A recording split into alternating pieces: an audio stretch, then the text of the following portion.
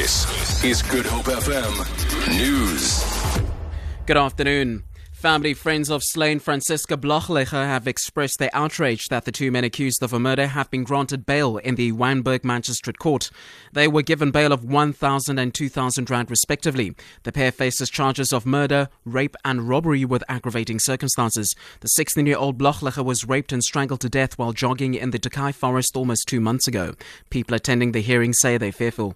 The fact that the magistrate has given two of them bail, we think, has been an absolute travesty of the law. Westlake community, Kirstenhof community and the surrounding suburbs do not want those men back on their streets. We have children, we have family, we have loved ones who are now going to be walking the streets with those men, and we don't believe that justice has been served by giving them bail. Absolute heartache that they're going to be walking free. And you know, what is going to come from this?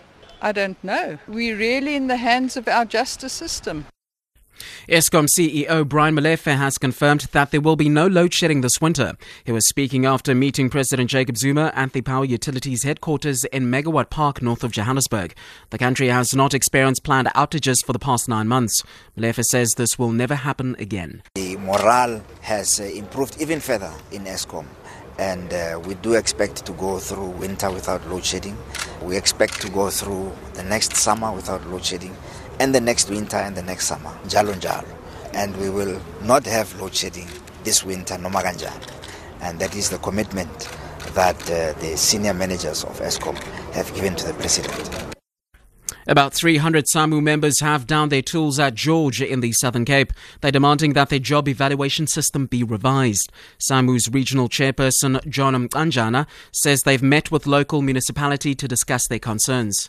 One of the instructions from the members was that we should call the MM, including the mayor, based on certain council resolutions, especially with regards to a moratorium over the job evaluations.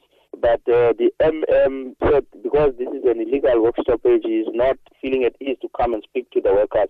But he has committed that we should meet on Mondays with all SAMU members so that we can address the issues and grievances. And finally, close friends and family of former Springbok captain Nelly Smith have attended a memorial service in his honour at Stellenbosch in the Boland. Smith died in Cape Town on Monday.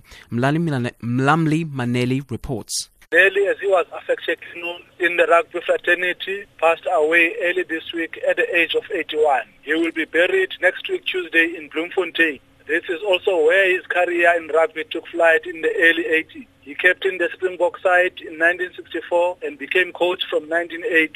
Smith also doubled as coach of the then Orange Free State rugby side. Former fellow players and those he coached have described him as a focused and humble human being. His son Cornelius says he remembers his father for his compassion for fellow human. He is survived by 3 children. Mlamli Maneli, SABC News, Stellenbosch.